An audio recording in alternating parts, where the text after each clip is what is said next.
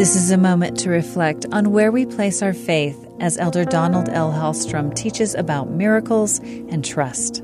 Do good people and their loved ones have reason to ask the question posed by Mormon, has the day of miracles ceased? My limited knowledge cannot explain why sometimes there is divine intervention and other times there is not.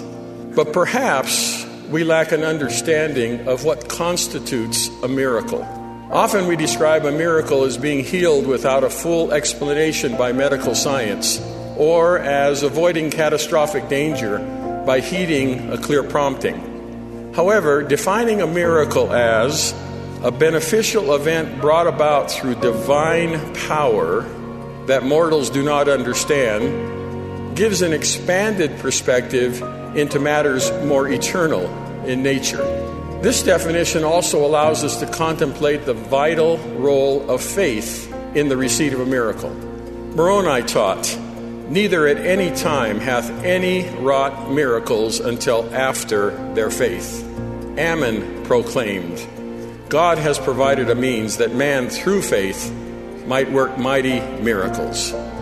King Nebuchadnezzar demanded that Shadrach, Meshach, and Abednego worship the golden image he had set up as a god, threatening, "If ye worship not, ye shall be cast into the midst of the burning fiery furnace." Then he taunted them with, "Who is that God that shall deliver you out of my hands?" These three devout disciples said, "If it be so, our God whom we serve is able to deliver us from the burning fiery furnace. But if not, be it known unto thee, O king, that we will not serve thy gods." They possessed full confidence that God could save them. But if not, they had complete faith in his plan.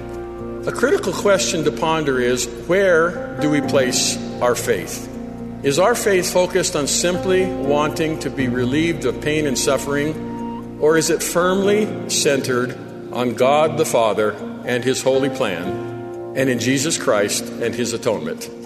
Faith in the Father and the Son allows us to understand and accept their will as we prepare for eternity. That was an excerpt from Elder Donald L. Hallstrom's talk, Has the Day of Miracles Ceased? This is a moment to reflect.